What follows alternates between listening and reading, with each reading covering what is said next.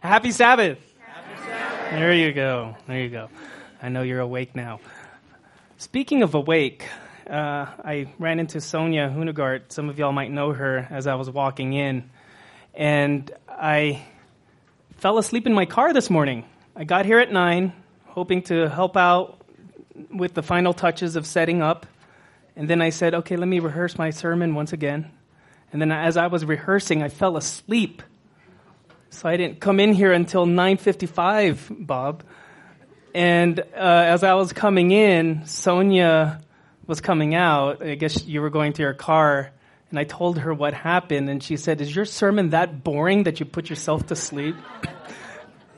And I said, I hope my sermon doesn't put y'all to sleep.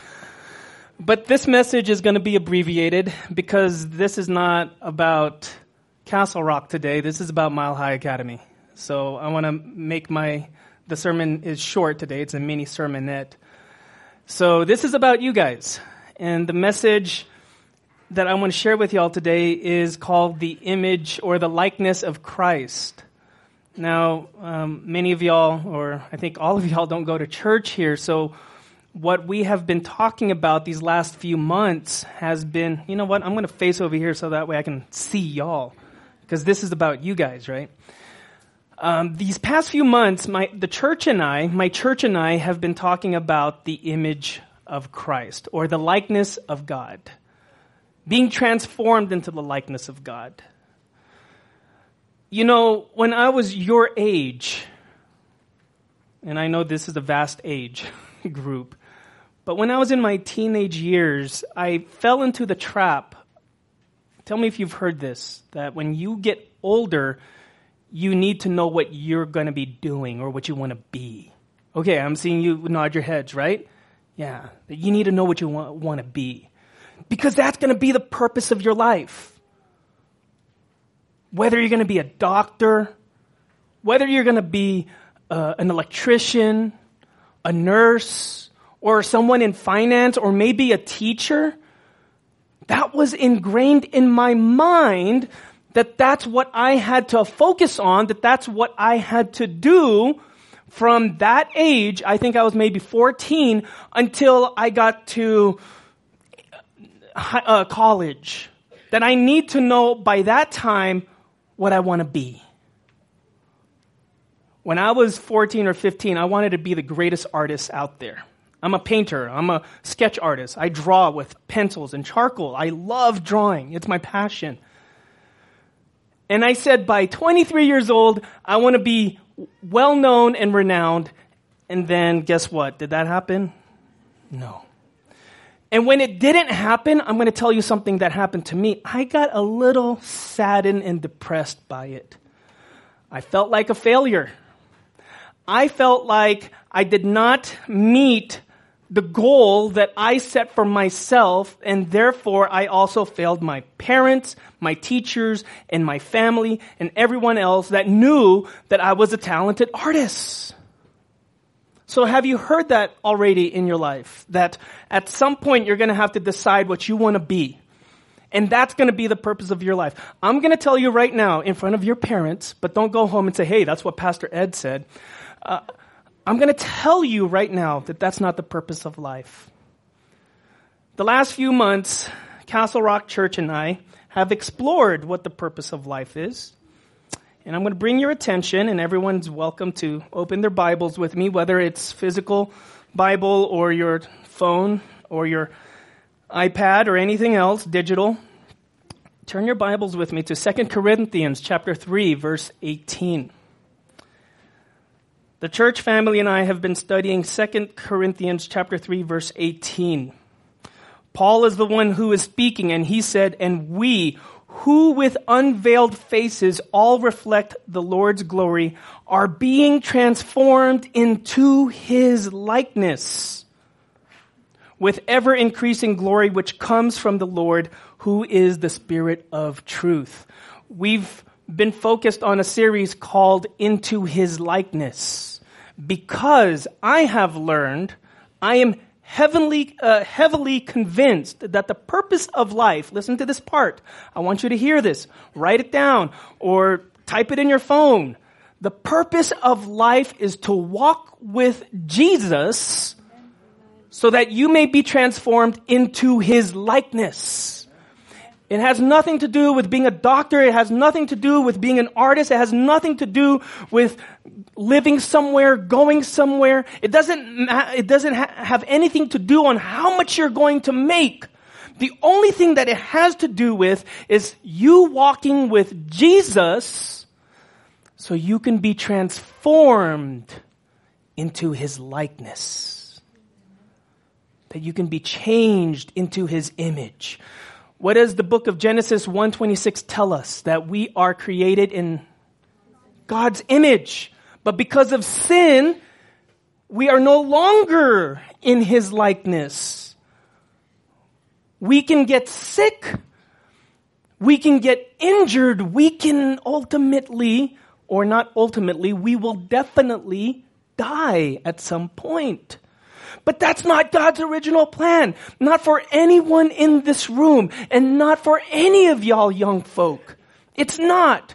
God's original plan was for you to be created in his image so you can live life eternally. In glory, in goodness. You're created in his likeness. I'm going to pause for a second so you can let that sink in on what that really means that you are created. You are all created in God's likeness. What does that mean? It means you feel the way he feels. That means that you can experience love like he experiences love. It means that you look like him. During the series, when we were exploring into his likeness, we saw images of Jesus Christ. And guess what? He has 2 eyes, just like you. Or I should say, you have 2 eyes just like him. Don't sell yourself short. I don't want you to fall into the same trap that I fell into, thinking that a certain job was going to be the purpose of my life. No, may your purpose of life be to walk with Jesus so you can be transformed into his likeness. Now, let me end it with this thought, or actually with this illustration. If I can get a volunteer, preferably a youngin', someone from Mile High. Doesn't matter how old you are, but a volunteer, as long as you can get out, because I know some of y'all are trapped in the very corner. So, your name's Lindsay? I just heard someone say it, that's why. Look, it's never been opened, it's never been touched. It came with a sleeping bag that I bought one time, and I never used it, but I'd like to blindfold you with it. Okay? Cool. Now, apparently this is supposed to be for an extra, extra large head, like the size of my head. She smelled it. I promise you, I've never used it before.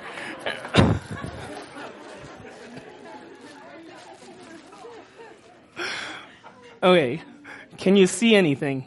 No. How many fingers am I holding up? 5. Wow, you are right. Wait, Wasn't she right? No, I'm kidding. No, it was 2. I was holding up 2. So you can't see anything, right? No. That's like absolutely darkness. Yes. So I should use that so I can fall asleep. Okay, so I need another volunteer. I'm sorry? Now it's used. Now it's used, yeah. I won't even try to smell it. Okay, let me get another volunteer from... Okay, come up here. What's your name, young man? Christian. Okay, cool. That's a cool name. All right, Christian, I want you to go anywhere in this room. Okay.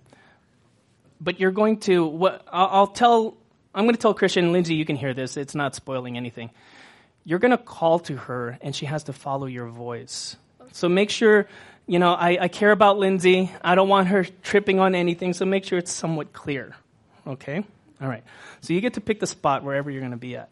And Lindsay, I'm going to spin you around like a piñata, or when you're about to strike a piñata, so you don't know where your direction is. Okay. Now I'm going to spin you the other way. Oh, jeez. Yeah. Now I'm going to spin you really fast. I'm kidding. Oh, no, you did that on yourself. Okay. Let's keep spinning you. Oh. Okay, let's keep spinning you.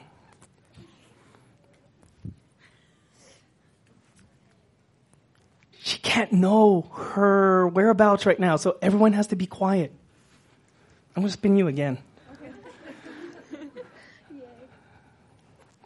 All right. Now, you know Christian, right? He's a classmate of yours? I know him. Is he a friend of yours? Sure. Sure? Wait. I mean, that's not a good thing to say right now, because he could say, wait, we're not friends. Let me We're best friends. let me give you instructions to run into the wall. That's what Christian's going to do. Christian, don't do that, okay? All right. So, all you have to do, Lindsay, is go towards Christian, and you have to listen to him. Maybe we're going to make this challenge. Do we want to make it challenging for Lindsay? Yes? Okay. I want you all to talk amongst yourselves right now about anything. What you ate last night. So then Lindsay needs to hear Christian's voice.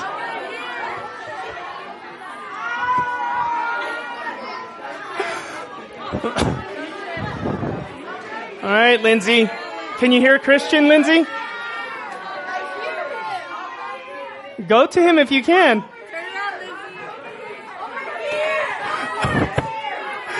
All right, stop. Everyone stop. Lindsay included. Okay. Don't worry. That was John. John's a nice guy. Okay. All right. Okay. Now I want Christian to yell Lindsay's name again, but this time no one else is talking. All right, you found him. Yay. Thank you. The two of y'all can go back to your seats. So Christian, are you friends with Lindsay? Yeah. So you're saying yeah, and she said, I guess. So,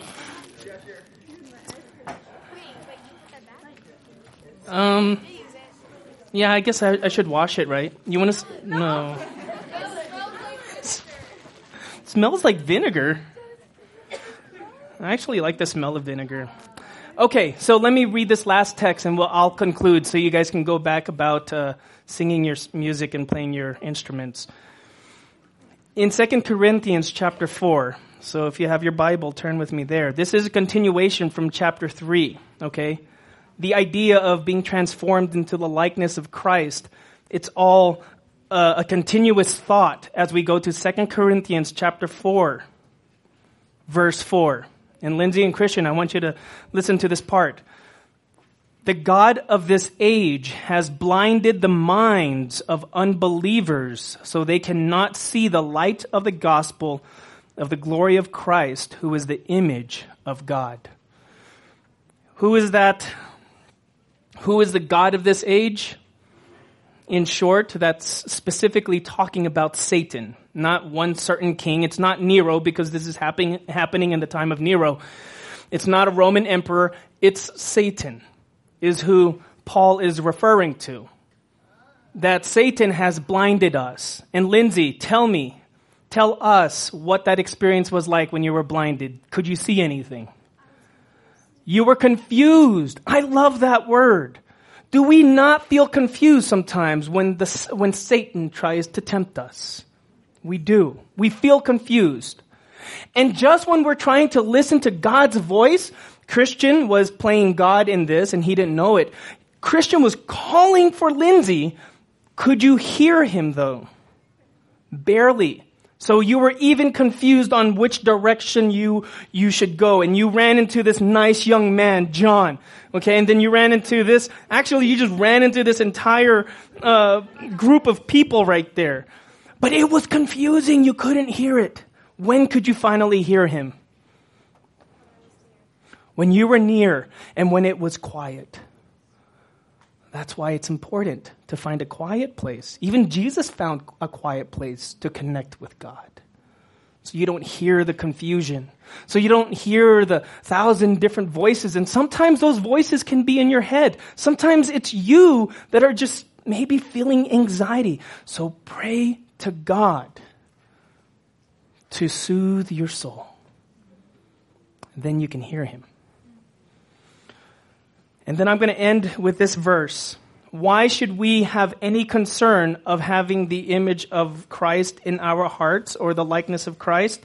Well, because in 2 Corinthians chapter 4, going down to verse 10, it says, we always carry around in our body the death of Jesus, meaning that if we believe in Jesus Christ, we carry his testimony, his gospel, his sacrifice in our hearts. For what purpose?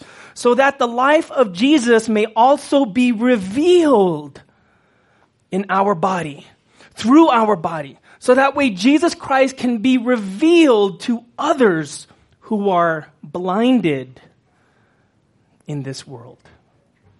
And if there's a time that we need people